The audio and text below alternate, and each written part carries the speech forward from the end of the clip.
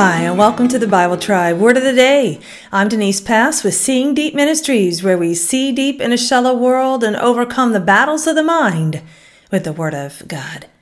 Well, y'all, it is my birthday today. What a fitting word for today. Thanks. We cannot offer thanks sufficient for what Christ has done, giving us life, then giving us new life, saving our souls. But when we give thanks, God is glorified and we are doing what we were made to do. Reading today in the book of 1 Thessalonians 1 through 3. The verse of the day is 1 Thessalonians 1 verse 2. We give thanks to God always for you, constantly mentioning you in our prayers. Word of the day is thanks. It is the Greek word yoo-khar-is-teh. It means to be grateful.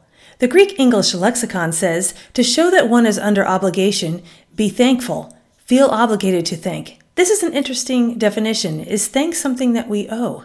If we look at the Old Testament, there were thank offerings that were expected. God wants his people to be a grateful people. The expression of our gratitude is first and foremost to God, but also extends to his people. Paul's first letter to Thessalonica is likely the earliest letter of Paul to the first church community. He starts his letter with thanks, which he often does, and this is such a good example to us. Do we take for granted those serving in our churches? Or do we thank them?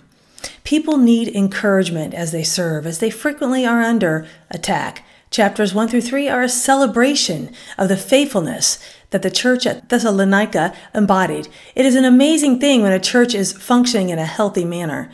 When we look at the characteristic of this church, Paul praised them for persevering during trials, receiving the word of God and living it out faithfully, supporting their leaders.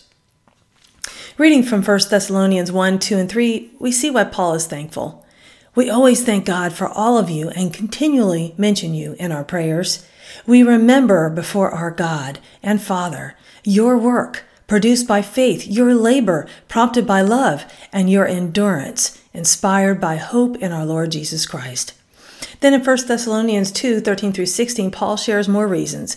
And we also thank God continually because when you received the word of God, which you heard from us, you accepted it, not as a human word, but as it actually is, the word of God, which is indeed at work in you who believe. For you, brothers and sisters, became imitators of God's churches in Judea, which are in Christ Jesus. You suffered from your own people the same things that those churches suffered from the Jews, who killed the Lord Jesus and the prophets and also drove us out. They displeased God and are hostile to everyone in their effort to keep us from speaking to the Gentiles so that they may be saved. In this way, they always heap up their sins to the limit. The wrath of God has come upon them at last. Let's not be shy at sharing the good works we see God accomplishing in his people in our churches. Who can you build up in your church? Not with flattery, but with the word of God, recognizing their faithfulness to the gospel. Go with God and his precious word, friends. Join us tomorrow in the book of Numbers.